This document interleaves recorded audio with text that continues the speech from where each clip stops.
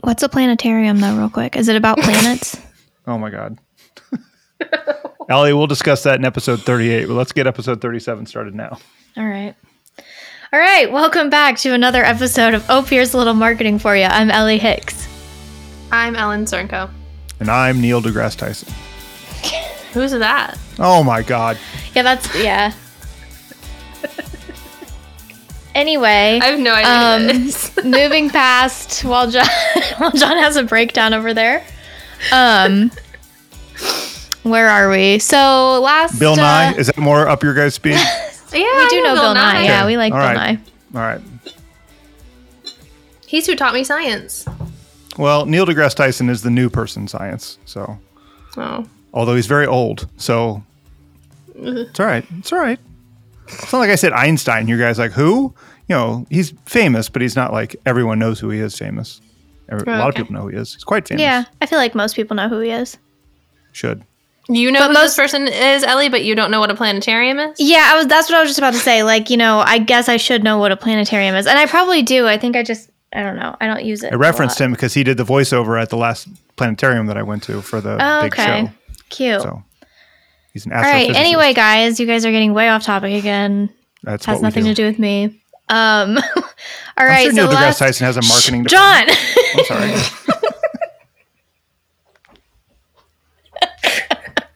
Right, this is a disaster already. Well, we're 2 minutes in, so we got this. All right. Take 5. Can you hear my fan when I turn it on? No. I can see your hair blowing like a... I was going to say like a shampoo. I was trying to come up with a fancy shampoo, like a Pert Plus commercial. Can you hear it now? No. I can actually hear it a little, I think. But not bad. Like very minimal. Okay, we're going to turn it back down. Okay, Ellie, I'm ready. Okay. All right. So in the last episode, we started talking about how to utilize your website throughout the customer buying cycle. And we're going to continue that conversation today. We only got through the first 2 steps, I guess, or the first 2 portions of the customer buying cycle. So just to recap, we talked about last time awareness and consideration. Ellen, do you want to give us a little breeze through of what we talked about in the last episode? For sure. So basically what Ellie said, we went over the first 2 steps of the buying cycle, which that full cycle is awareness, consideration, intent, purchase, and repurchase. And you may see like some variation depending on like which graph you're looking at or like what resource you're using. But overall... Sorry, am I distracting you? I realized there was an enormous amount of cat fur on my mic. Oh, there is mine too because Lola likes to rub up against my mic, so I have that too on mine. I made the mistake of putting it on like the ground shelf, and apparently Oscar has taken kindly to it. So sorry for distracting everyone again. It's okay. Let's go turn my mic off. So there may be some variations depending on like what resource you're looking at, but basically that is the buying process for most customers across the board, depending like no matter what industry you're working in. And so we talked about all the different ways that you could utilize your website for awareness and consideration, which I feel like are the 2 stages that people typically experience using a website across industries. But we want to talk about today other ways that you can use your website in the other steps of the buying process as well, because your website doesn't just have to be a really great like pamphlet for your business. It can be much more than that if you are starting with a really strong foundation for your site. So just a few things that we talked about last time is using your site for, like a digital ad landing campaign, landing page, blog topics that answer questions, product and service explanation pages, creating opportunities for connection through social media links, dynamic contact forms, phone numbers, and then creating valuable links between related products and services pages, blogs, all that fun stuff, along with quite a few other things. So I recommend go checking out part 1 if you haven't listened to it yet. Yeah, it was very good if I can remember back that far. It's been a minute. It has been a while in between recording these 2 episodes. It was a pretty good one, though, I think. I think we had some good discussion. But yeah, and so now today we're going to talk about those later steps of the buying cycle. So intent, purchase, and repurchase. So this is the time when people are actually, they're ready to buy. They've maybe even, chosen the company they want to go with or the brand, and they're ready to make a purchase. Or they still are kind of determining, maybe they're like comparing, they're between a couple of different companies, a couple of different brands or products. But they're ready to make this purchase. They know what they want, and they just need a good place to do that. So that first step that we're going to talk about today is intent. So in this stage, a salesperson aims to earn the trust of a potential customer. Whether you tap them emotionally or logically, this is the time where a salesperson convinces the potential buyer that their product is the best solution for their needs. And there's a few great ways that I'm sure we've talked about in past episodes that you can accomplish this. One of my favorite that we talk about a lot are testimonials.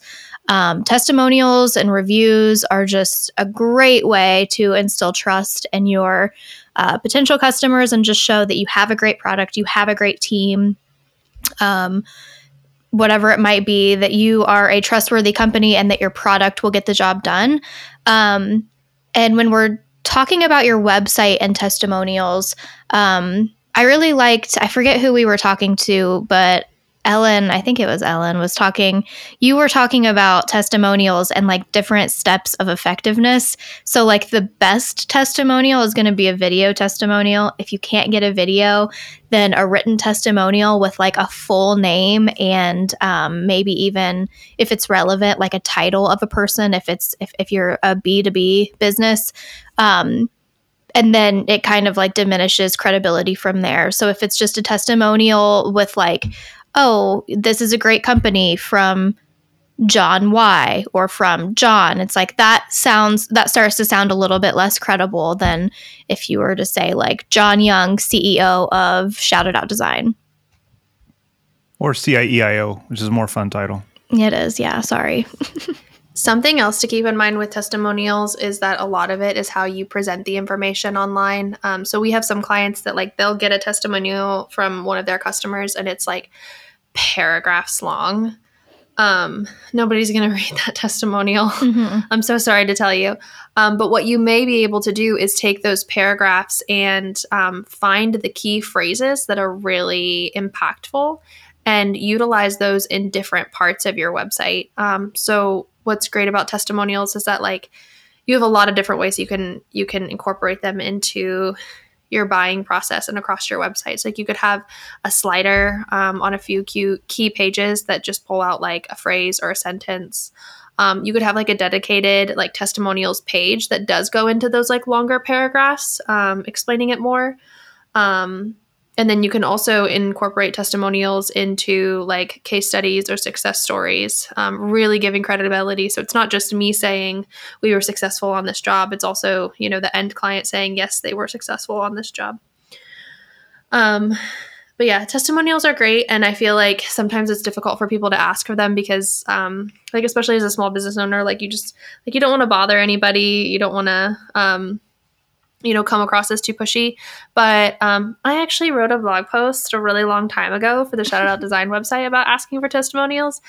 So if you have questions about how to ask, my first pieces of advice is just ask. The worst they can do is say no. But once you start asking, it makes it easier and easier to ask in the future. And we did, one of our previous podcast episodes was all about asking for testimonials and reviews. So 1, the importance of doing so, and then 2, just different ways that you can go about generating those testimonials and reviews. So again, if that's something that you want to get more into, check out some of those previous episodes. I think the amount of this stuff and then like the length of the testimonials that you were talking about, Ellen, really depends on what you're selling. If you're selling financial planning or you're selling long-term marketing contract with some company, like you probably want a lot of information. You want a lot of testimonials. You want them in depth. When we're buying things on Amazon, if it's just like a hair clip, I just need to see the stars. Is it, close to 5 or, 4.5 or up? That's fine. But if I'm buying like a snowblower for $900, like I'm going to read a lot of testimonials from other people. And if they leave paragraphs, I'm probably going to read some of those, good and bad. So it kind of depends on probably the price point and then the length of relationship that you intend to have with this client, or conversely from the customer side, how long they can have this relationship with you, to how much you have to spend time on building these on your site. And when you're thinking about, that just brought up a good point. When you're thinking about what's important to have or to showcase in a testimonial, think about your product or what they're reviewing. Because like snowblower, you want to know like, what's the longevity of that? Like, how long is that going to last me? Am I going to get through one season and it's going to break? Then I don't want to spend that much money. Then you shouldn't buy that one maybe. Or like if it's a product that you are wearing, like some kind of clothing item, like how does that fit? Does it run big, true to size, small? Does it shrink in the wash? Like what's the material like? Those are the types of things that new customers are going to be looking for. So the more you can showcase those popular topics about your product, the better. So you can answer those questions really easily in terms or by showing what your current customers' experience is. So, and if it is a product and you're asking for a testimonial, it should just be standard practice as well, just to say this like upfront, to ask for pictures of that product as well. Especially like if it's like an installation service. Like we work with a company that like they clean and seal like concrete, or they like install epoxy floors. If I'm looking to have that done, I really don't care if I see reviews that don't have pictures to go with it to say that it was like actually done well. So really make sure that you incorporate imagery as well if you're like showing off an actual product or like a service that has like a very distinct before and after. Yeah, I know as a customer, like I'm looking for examples. I'm looking for actual visuals of what that looks like. And to take it one step further, like if we go to a website, so for instance, if I'm looking for epoxy flooring, that company can pick out all of their best professionally done photography to showcase on their website. But what's really powerful is seeing an image that a customer has taken and uploaded with their testimonial that is like from their perspective. I think that shows off, because that's not something that like we staged and had the best lighting and a professional camera take that picture of that installation. You're seeing real life what that customer is seeing, and they are happy with it. So that is just another really strong, like that's the importance of having the imagery along with the review or testimonial. That's why I really like Amazon's in particular, because like you can not only see pictures that people upload of products that have been used, depending on like how the longevity of whatever product, but you can also see if that person actually bought that product. So there'll still be fakes out there, but there's probably less fakes within those threads because it's tied to your account, so they can see whether you bought it or not, or whether you returned it or not. So it's not all fakes, at least. One more thing on testimonials and pictures. Please try to like explicitly ask before you utilize that information in your marketing.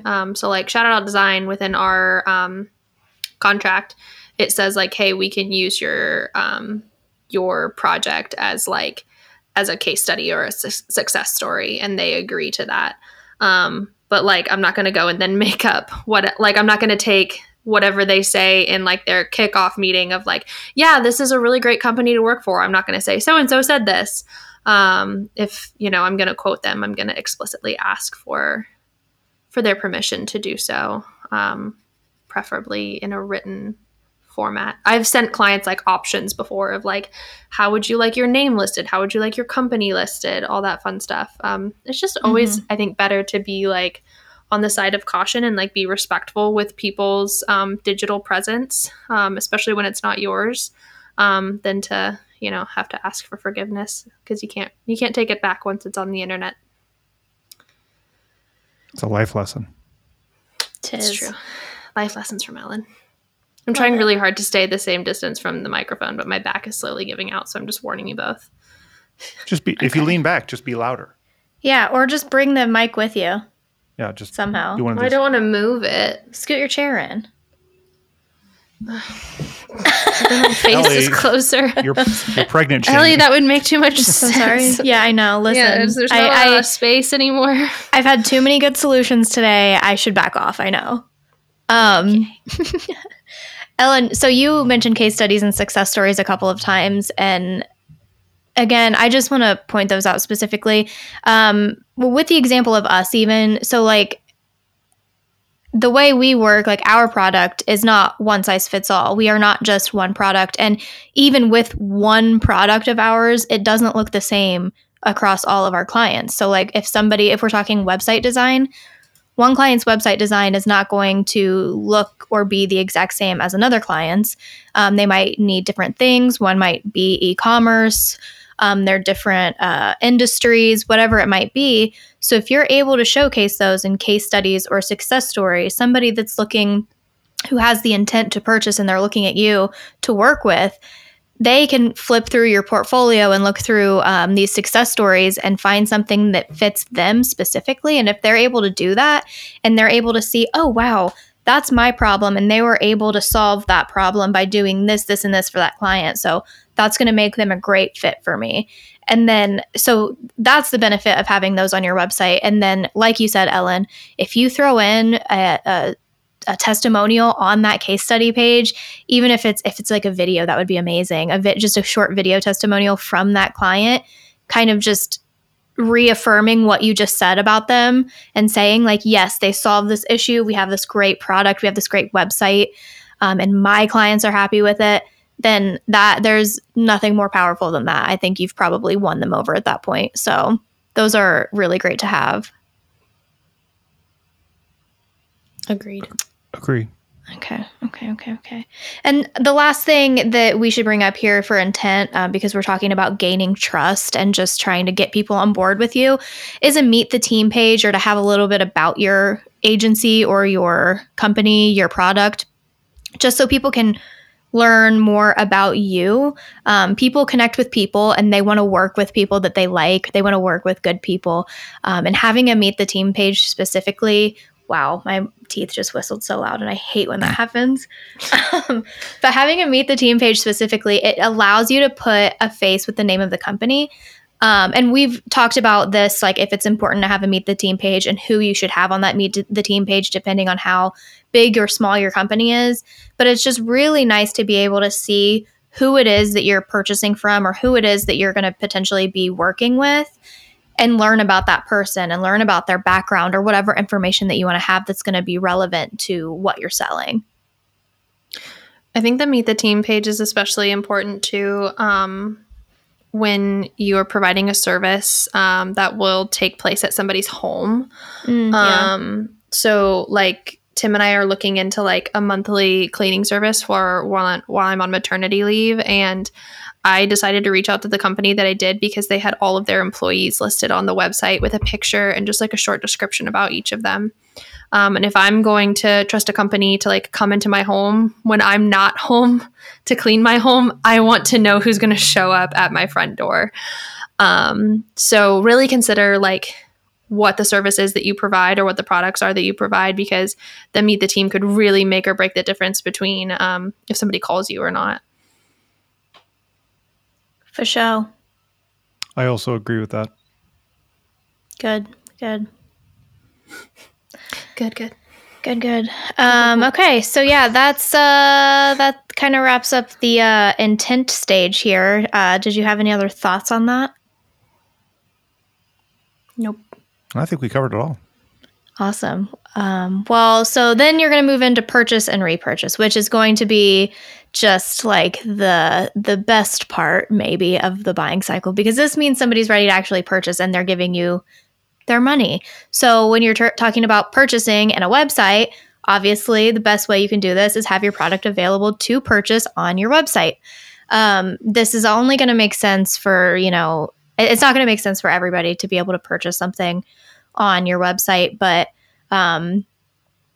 you can even have, whether it's purchasing a product, purchasing a service, or whatever it might be. It might even just be where you have a platform to schedule. If it's like like a spa or whatever. Look, I've got like massages on the brain. I really want a massage. If it's a massage service, call Casey. I want to go online and be able to schedule online so I don't have to talk to a human being, because that's who I am as a person. But just having that ease of having that available right there at the click of a button, and also it being secure. So that's another important aspect of this. And I just like jumped way ahead without even like looking at notes here. But How dare you, Ellie?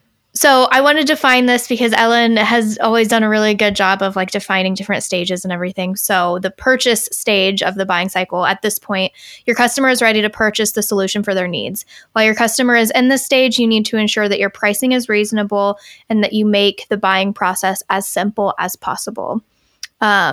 So again, e-commerce situations where somebody can actually purchase a product, event registration, appointments or service scheduling, and then you have like clear and repetitive opportunities for next steps.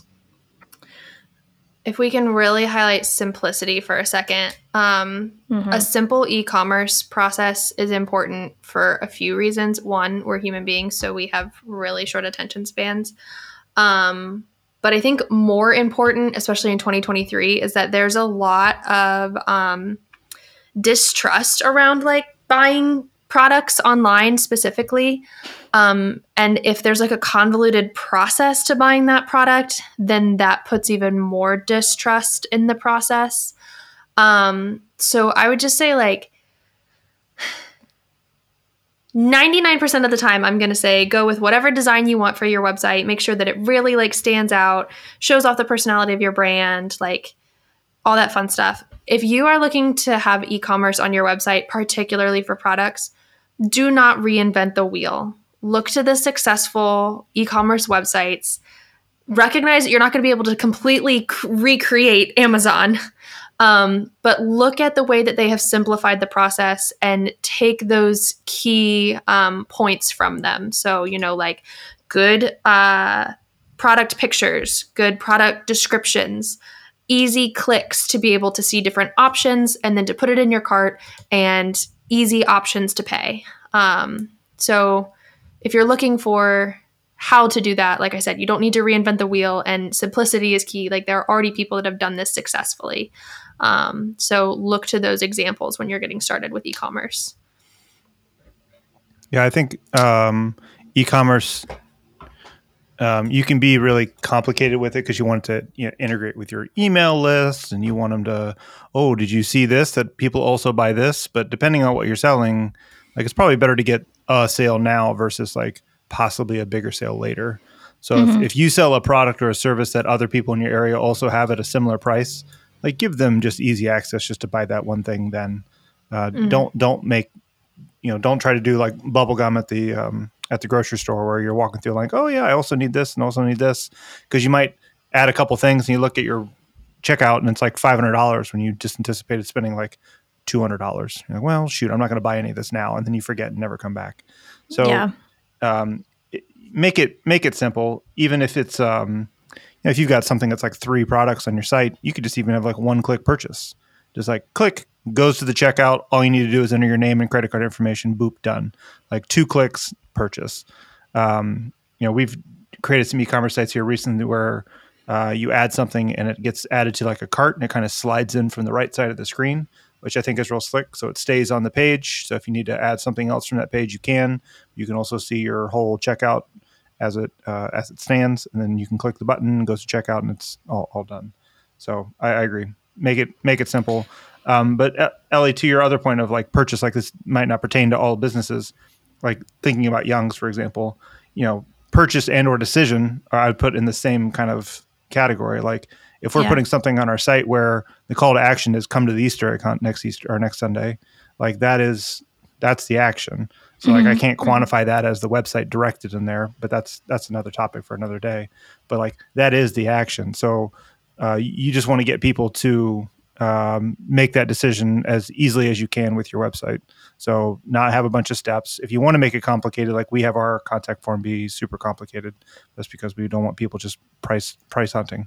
But if you're not like us, which most of you aren't, you probably want to you get all the leads you want. We don't. We just want the good ones. So you don't fill out our form. We don't want you. Just thought with e-commerce. Well, a quick example here. We've talked about not making the process difficult. We've talked about making things just like very easy and straightforward, and also like pricing. It's really funny because I didn't even really realize that this was going to coincide. But the story I was telling you guys before we started recording, where my cousin and I just got like really scammed out of some Yeti cups and coolers and things. The whole time I knew that this was probably a bad idea. I might be a bad person though, because like I didn't necessarily put a stop to it because I wasn't the one putting my credit card on the line for this stuff. And I was like, well, if this actually works out, this is going to be great because we were getting a Yeti cup for like $10. So you did not though. We did not. We got our money back from PayPal. I didn't get a cup for $10. Oh. That cup was not $10. Oh, I thought you said $10. Well, the one we ordered was that we never received because it was a scam. Oh, okay. Yeah. Stay with me here. Okay, sorry. Okay. So the first thing that was bad was on this website. And again, I should have just known, but I was on this website and all of their products, you couldn't like filter their products. There was no order and there was just a ton of stuff. So it would be like you would scroll past a Yeti cup in one color and then like the next, like you'd scroll through a bunch of different other products. And then the next page, it would be the same Yeti cup in a different color. And if you clicked on one, there weren't the color options right there to make it easy for you to choose a color. Everything was just there were pages and pages. And again, no order, no way to filter. Nothing was easy about this. The pricing was really sketchy again, because we know like a Yeti cup is going to be like $40 and this was like $9. And so I was like, wow, this is definitely too good to be true, but let's do it anyway. And then when she went to check out, I didn't actually do the checkout process. When she went to check out, she was like, I'm having trouble. Like there's all kinds of weird steps. And like, it just seems weird. It doesn't seem very legit. And I'm having trouble. And I was like, do it anyway. So anyway, yes, all of those things where I was like, this seems sketchy, I hate this is a terrible process, but we just really wanted those Yeti products for really cheap. That is not, all of those things are not good. So it makes you look not trustworthy. It makes people not want to buy your product unless you're me. And into that story, we did get our money back through PayPal. So all is well in the world. Good for you. I was going to say, I did the same exact thing a couple months ago. We have Nest as our security system, and they've got little magnets that you can put on your windows. So when you open a window, it chimes, or if a window's not shut, it won't set the alarm, and it lets you know like, hey, this window's shut. Obviously, if someone breaks the window, it picks up on that. Well, they discontinued those, so we can't get them, and we only got them for 6 of our windows, I think, out of like 20. I wasn't going to buy another 14, but I was looking to buy at least a couple more. And so I Googled, I Amazoned, I couldn't find them, and then I found this one website that had like 7 in stock, is what it said. And I was like, it was not quite twice as much as it was when I bought it through Google, but it wasn't. It was like, I think they were normally like $35, and I think it was like 60 or something like that. So almost twice as much. But I was like, well, it's discontinued. This dude probably got in before they sold out. I'll bite the bullet. Well, when I went to check out, I tried to get all 6 in one transaction because I was like, oh, I'll just buy what he has and then move on. It wouldn't let me buy all 6. It said, well, you can only, has to be under $100, I think, for each transaction. I was like, sketchy. All right. So I was like, I bought 2 in 3 different transactions, all using PayPal. And I was like, well, it's a pain in the butt, but the website looked like e-commerce, but like e-commerce, not great. Kind of like, I think what you were describing, Ellie. And so I was like, well, whatever. So turns out months later, I did not get any of the product. And somehow he was able to forge shipping receipts. So like when I went to PayPal to get my money back, they're like, well, it says it was delivered. And I said, there were 3, it was all shipped through USPS and it was all delivered on the same day, but at 3 different times. And I tried to explain to PayPal, my post service does not stop by my house 3 different times. 3 different times. Day.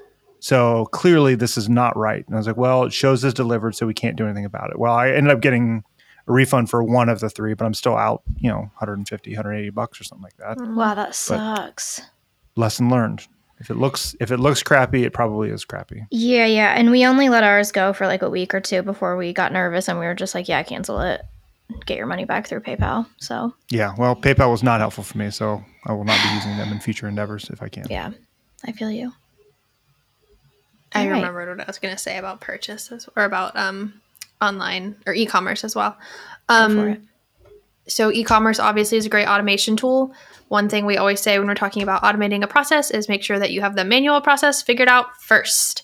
So particularly if you are selling products online that you are also selling in like a physical store, make sure you have your process for tracking that inventory in the physical store really figured out well, and then a process for keeping track of what's sold online figured out as well. Because what you don't want to do is end up selling things online that you don't have. That would be sad. And you don't want to create more of a headache for your team as well. So if you already have the process ironed out and you just have to tell them like, hey, this is what we're going to do to make sure we keep track of everything, it's going to make everyone's lives easier. Keep that in mind. Yeah. And kind of same with services. Like if you're scheduled, like if you like have like a walk-in service, like if you are like a med spa or like a hairstylist or something, and you take walk-ins, but you also offer scheduling online. If somebody walks in at 12:30, then online it should say there's no longer anything available at 12:30, so you don't have somebody think that they can still walk in and also be served at that time. I would bet most of those are like you can't book a time within so much time of like if you can't book a 12:30 time at 12:15. Well, I think sometimes what happens is that like people will have like one tool that they use in the store and then a different tool that they use through their website. So make sure that either you're using the same tool or that all of your tools are able to talk to one another.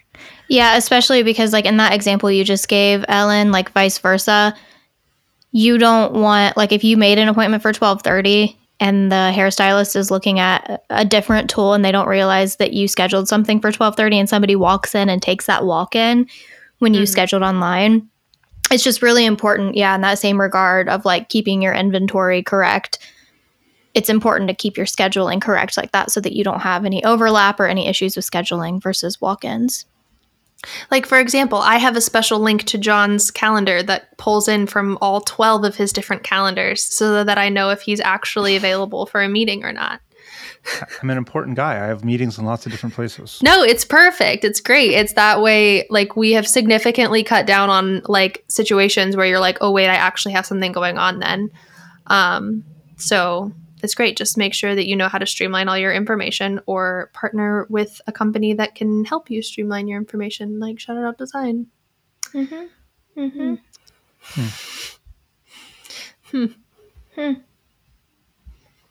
All right. Well, anywho, so with all of this, and you've kind of already touched on calls to action and everything, but make sure that there are opportunities throughout your website for these next steps. And again, John, I like your example of like you want people to come out to the Easter egg hunt.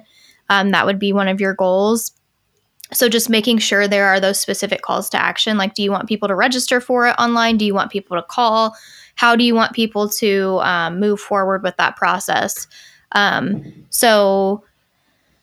Ideally, every page that somebody would be interacting with would have a call to action. You want everybody to be able to know what their next step would be, whatever page they're on, if they're ready to take that next step. And there are, depending on what the page is about, you might have a different call to action. So obviously, like, again, back to John's example, one page might specifically be talking about the Easter egg hunt. One might be talking about purchasing a Club Calvin pass. So you obviously aren't going to have all of those different calls to actions on every page. That's going to get confusing and too much. And we typically like to keep calls to action under 2. I would say 1 if possible, just to make sure that everything is very clear and concise. And it also depends on what those calls to action are. But keeping that to 2 or less on one page will make the process a lot easier for whoever is interacting with your website. And there are some exceptions to that. That there might be more. One of those would be frequently asked questions. So, obviously with that, you're talking about a lot of different processes or a lot of different things depending on what people typically have questions about. So, when I think of a frequently asked questions page, my mind goes to like a drop down. So like if you're talking about it that way and you drop down for more information, that specific drop down might have one call to action. And then the next question would have a call to action and so on. And then obviously like a contact us page or a product or service list. Those might have just different ways you can reach out, different ways you can purchase or schedule. But really just have your customers in mind when you're working through designs and content of a page and think about what is going to be the least confusing or, what's the most straightforward, what's going to be the best option to get that customer to where you want them to be, which is purchasing, scheduling, moving forward with the call to action. What's going to get that accomplished the easiest and just the best for that customer. Yeah, use the phrase then what or now what when you're kind of building this process out. Like they're here, now what? They're there, now what? So, as you're building the steps, taking them through the process and then build it one way like you think it's going to happen and then talk to some customers that have purchased and say, was this the best route for you to purchase this product, or could I have made it simpler? Or did you need more information that I didn't have that you had to dig around on another version of the site and then come back to where you were? These are all conversations that you continue to have and continue to work on your website to make them better. Mm-hmm. I think that right there, John, is where we see like a lot of our clients struggle when they're building a landing page for a product or a service or like signing up for a class or something like that. That they want to share as much information as possible with their potential customer to make the sale. But what can happen sometimes is you give somebody too much information or you're linking out to all these different resources and you end up distracting the client so much or the customer so much that they don't end up moving forward with the purchase or the reservation or whatever it is. So if you do find that you need to like link out to a lot of different resources, make sure that they open in a new tab. I know it seems like a really like silly little step, but it makes sure that you don't take them away from that landing page where you ultimately want them to make a purchase decision, or try to limit that information, or scale it down if possible. But yeah, less is more for the most part. Like, and that's really hard because I think you always kind of err on the side of like, well, I want to give them as much information as possible, like I said earlier, but like sometimes most of the time you're just overwhelming somebody with too much information. And if they really need to go find more, they can go find more. But most people just need like the basics, the bullets, and then like the bullet points, and then they'll move forward and make their purchase. Yeah, it's kind of, I was helping a friend work on a resume and cover letter last night because she's wanting to apply she's a teacher and wanting to apply to different schools. And we were working through it and she was reading her cover letter and she was like, she asked me, oh, should I include this? Because I feel like this is really important for people to know, like why I'm searching, or it was just another aspect. And her cover letter was wonderful, but it was already pretty lengthy. And we were talking about it and I was like, no, I think that that's a good opportunity. That's going to come up pretty naturally in conversation. So when you're talking to this person, you give them, I don't think that particular aspect is going to be the deciding point on whether you get an interview or not. So I think at that point, that's an opportunity to talk about that in person with that during your interview. That's a really good talking point. And it's kind of the same thing. Like, what do people need to know right now? And what might be an opportunity for future communication? That's also why, like, when we build websites, like, we have, like, a two version revision cycle process. My words are done. I don't think they're ever going to come back. But sometimes clients come back after the first time and they want to add a whole bunch of information, but more often than not, they come back and say, oh, I actually kind of want to cut out some of this information. Because then once you see all the text that you're expecting somebody to read, then you look at this and you go, oh, this is really overwhelming. I don't want to read it. And it's my company and it's my service. So always know, like, always look at it and say, like, okay, what can I cut out? What is the fluff? And then what do I need to keep that's going to either push them forward to buying the product or service, or at least have them reach out to me for another question or a conversation or something like that. Mm-hmm. Agree. Okay, so that takes us into the final step here, which would be repurchase. So obviously, we want to stay in contact with our customers or clients. If it's a situation where there's opportunities for repurchase or future appointments or whatever it might be. So again, to define the repurchase stage, the final stage of the buying cycle is the repurchase of your product or service. This is where you manage your relationship with the customers. So you want to provide opportunities through your website to repurchase, and you want to provide opportunities to continue to interact with your brand, with your services, with your products. In e-commerce specifically, one way to do this is through subscriptions. So you're creating, and you can do this. I know we've done this, or we've talked about doing this for people who generate donations as well. So instead of it being like a one-time donation, you are offering up the ability to have a recurring donation or like a subscription-based donation. And again, this can be the same for a product where you are a lot of like skincare or products like that you run out of, but you use every day and you're going to run out of on a monthly basis. You can sign up at maybe a small discount if you want to just sign up for the subscription and get it shipped to you every month. This one makes it seem really seamless and easy in the customer's eyes. And so they're really interested in doing this because they're like, oh, I won't have to mess with this. I can just go ahead and set it up. And two, it keeps you having a flow of income, and you have these customers that are continuing to purchase from you without, you're not going to lose them because they're already there. They're not going to forget to come back and do it again. They've already signed up. So that's a really good way to communicate that repurchase from your customer base. Another way you can think of repurchase, like going back to John's example of like an event at Young's Jersey Dairy.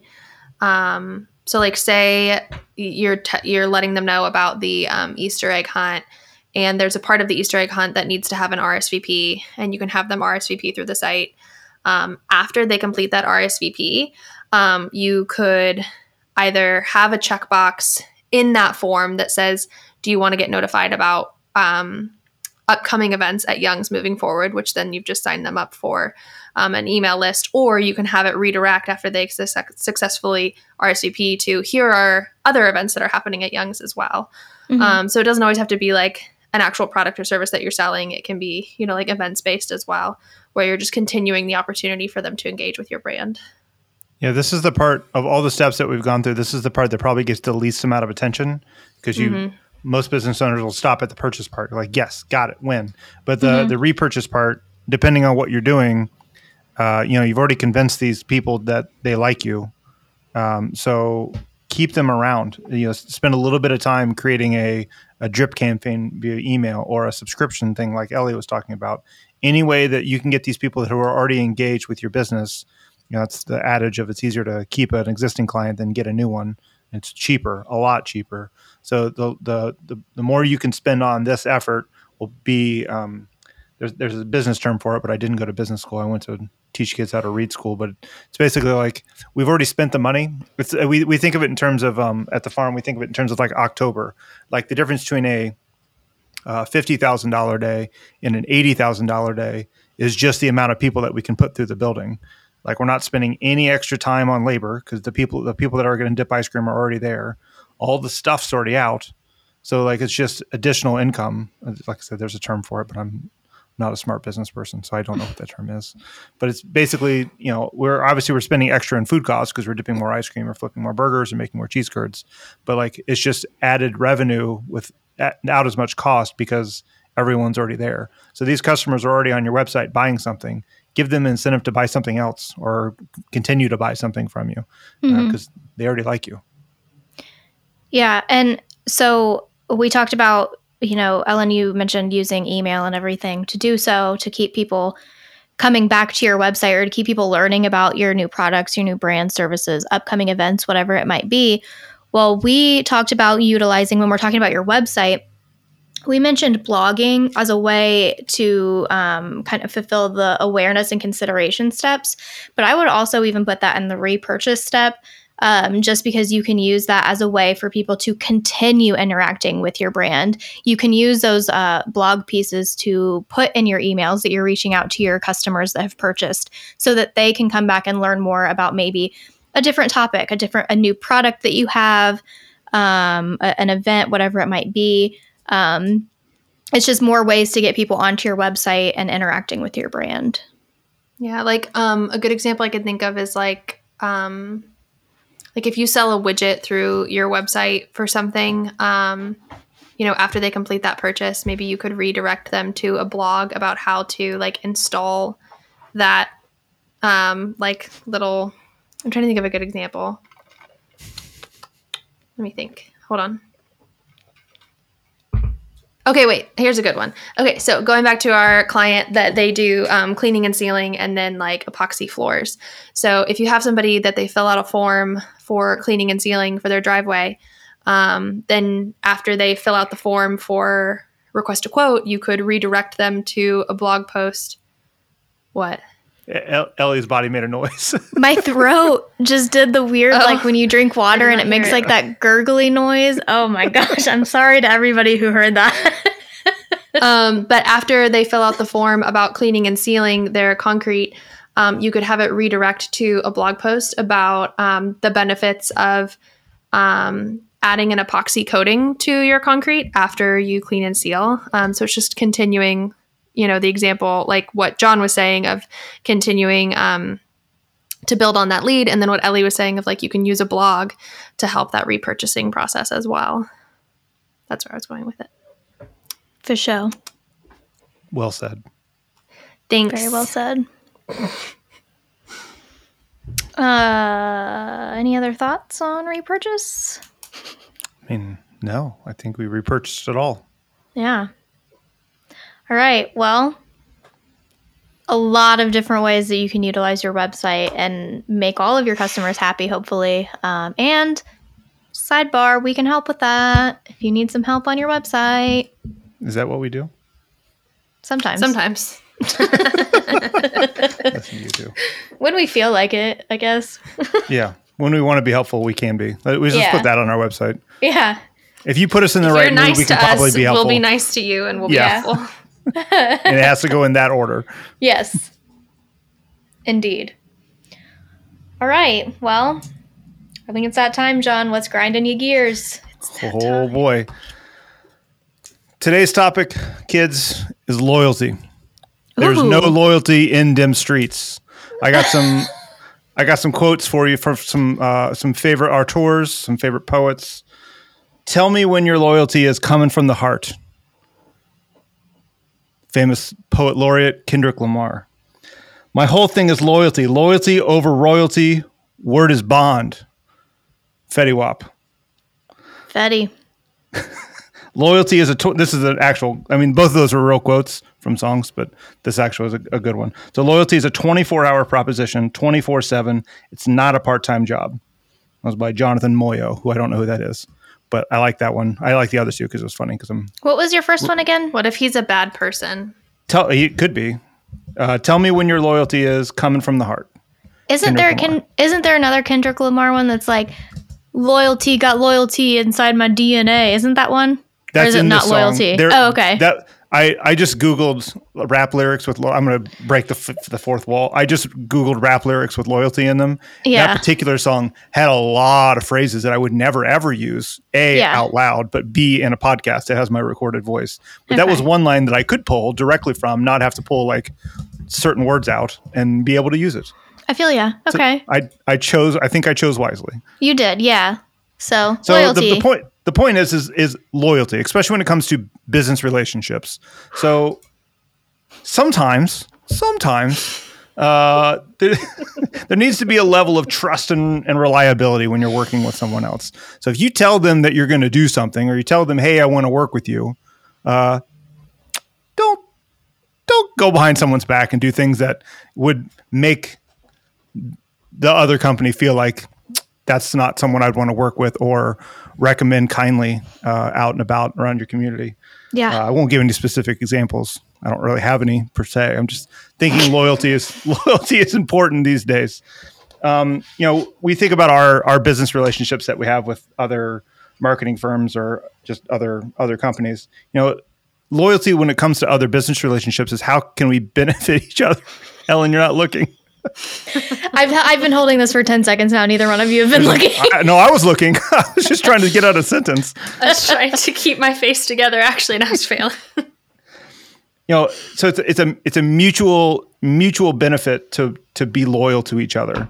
Like if you set off on a path that we are going to work together, we are going to do good things together.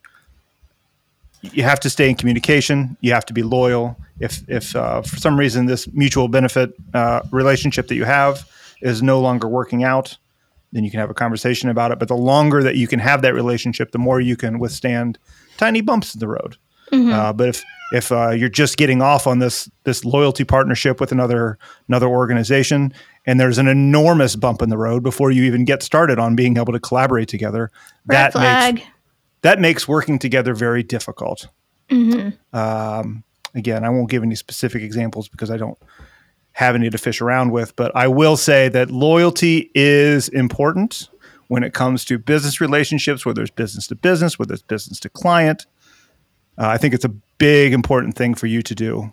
So that's what's grinding my gears this week. I like it.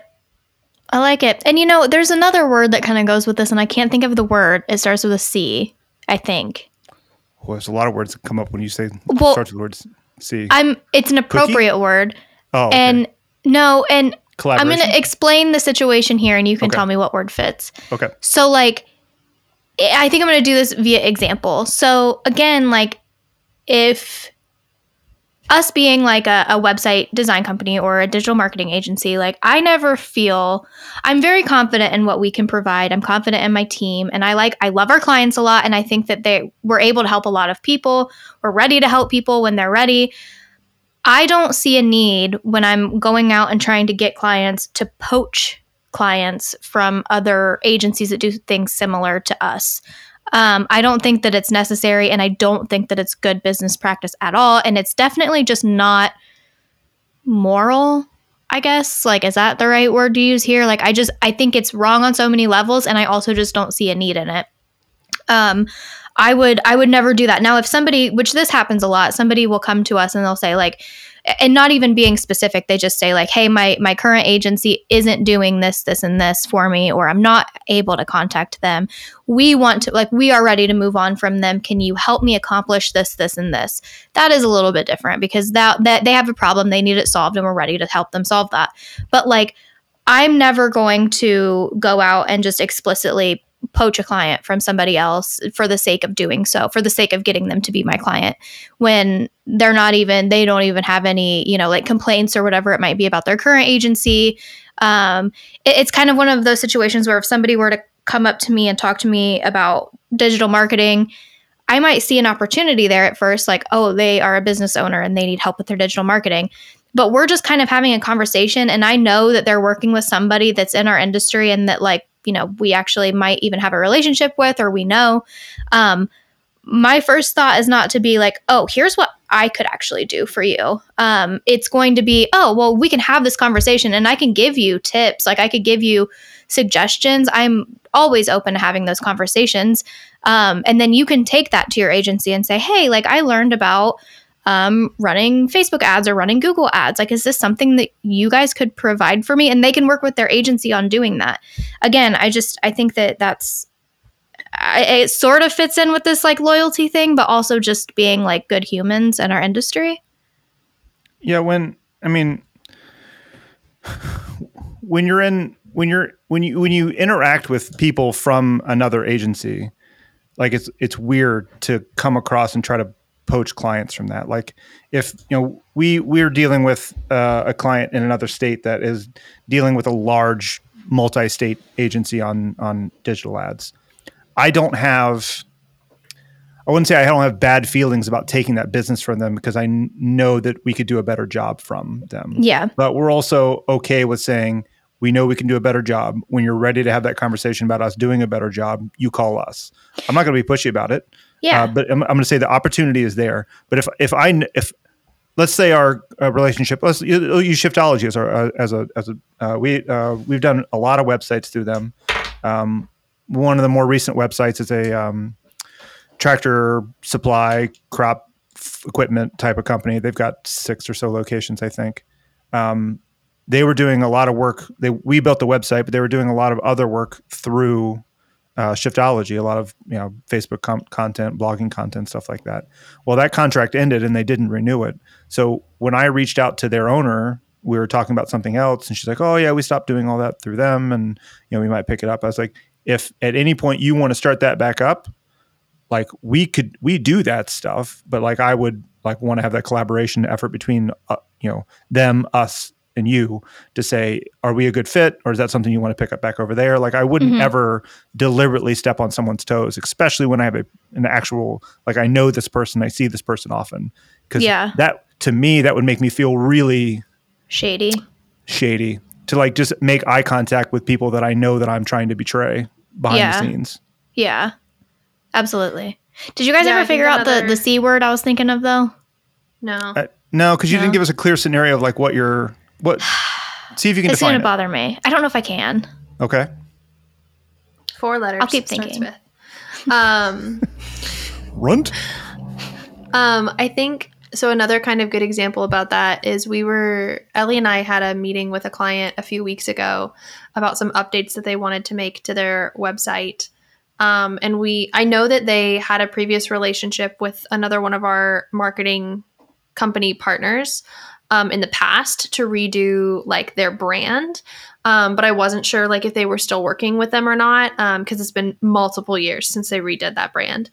And one of the things they wanted to discuss with Ellie and I is adding a blog to their website. And so Ellie and I talked about before, okay, when we get to that part of the conversation, let's be sure to bring up the fact that we offer those services.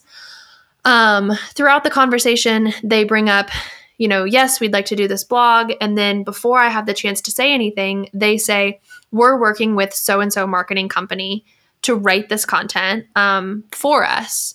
And so in that moment, I said, oh, that's awesome. They do a really great job at writing content and creating search-friendly blog posts for their clients.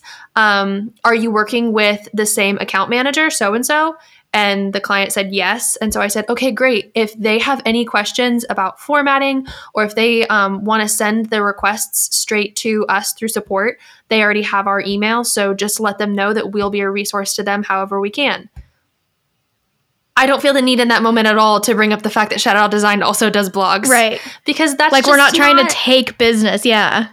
Well, and like, and it's ruin so funny. relationships. I think we've had quite a few companies try to poach business from us or employees, and I don't think they've ever been successful, which is so funny. Anyway, but I think it goes to show that, there are plenty of companies out there, especially small businesses in the Springfield, Columbus, Dayton, Cincinnati area that don't have a digital marketing partner yet, or don't have a marketing partner in general. So I don't know.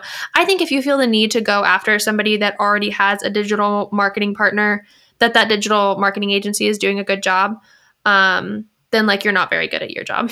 Yeah. I think I've told you guys this story, but one of the first networking events I did was when I was in the Gehanna chamber when I lived over there. So like there's a room of like 50 business owners.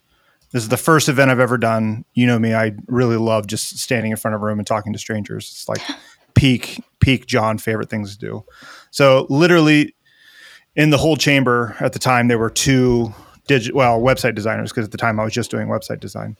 And of course we were right next to each other in the room. So like I was getting set up and I kind of joked with him like, oh yeah, we're going to be fighting for business. And he like literally said like, there's so many fish in the sea. Like there's so many possible businesses out there that you could pick up. Like we're not like we're competition technically, but we're not competition because there's so many people that you can go out and help. So like you don't have to feel like I need to pick up every single client. And like, because one, that's not even going to be sustainable. It's We could pick up every client and then we would fail them all because we just simply cannot do that many things. Yeah, to say that you're growing like year over year, like 30 or 50 or 80%, like that's not sustainable to your business like hiring model. like 5 or 6 people within like 6 months. Like, yeah, it's just not sustainable. You can't onboard so like people in the end, when you're a small business. You hold up that pace and you can't get quality people to work for you and do this work. You're just going to end up losing those clients and really irritating a large swath of the community that you've tried to make a stakehold in. Mm-hmm. So really, it's better for me. Like if you want to be if you want to be bad at business, that's good news for us because that's why our clients don't typically leave us because we do what we say we're going to do. We don't overcharge. We take clients on when we can sustain them, and then we do the right things, as far as I'm aware. Unless you guys are doing shady stuff behind the scenes that I'm not aware of, and then in case I'm sorry about that, clients. Don't think so. I don't have the capacity to do shady things. I am what I think I've said this before. I don't know if I've said it on the podcast, but my parents used to call me the midnight confessor when I was a child. Mm-hmm. If I did anything wrong, I would wake them up at like midnight and be like, "This is what I did. I'm a failure." So in conclusion, I can't do bad things because then I feel bad and then I cry. So it's really funny. The Midnight Confessor. Love it. Yeah, that was a really good gear grinding session. Thank you. You're welcome. Okay. I was just watching. Things I need to discuss with you guys before or after we're done recording this episode. I was just trying to think. Lola has been sitting under my chair this whole time. Oh, hi, Lola. Lola. Have you guys seen the Ewan McGregor movie, Big Fish? No, but I love him, so I should watch it. It's you really never seen it? I've never seen it. Oh, it's so sweet. I was just watching it the other day because it's such a sweet movie. It's like a dad that tells a lot of tall tales, and him and his son have like a awkward relationship. Oh, my girl's in it. Which one's your girl? Who's your Helena girl? Bonham Carter. I love her. Oh, I love her. I think she's I like great. her character in it. Okay, I'll have to watch that. Where can I watch it? Probably everywhere. This looks good. Looks like I can watch it on YouTube TV. Oh, it's got Jessica Lange in it too. Yeah, it's got she's great. Got a lot of Danny DeVito's in it for a hot minute. There's a movie that Danny DeVito is in. I don't know what it is. Twins? No. Matilda? No. Matilda. Everyone start listing your Danny DeVito movies. We should stop recording at some point. Okay, bye everyone. Bye. Thanks for listening to Ope, Here's a Little Marketing For Ya, a podcast written and produced by Shout It Out Design. Our theme song is Kill the Sun by the Cincinnati-based band Motherfolk. Tune in weekly for new episodes.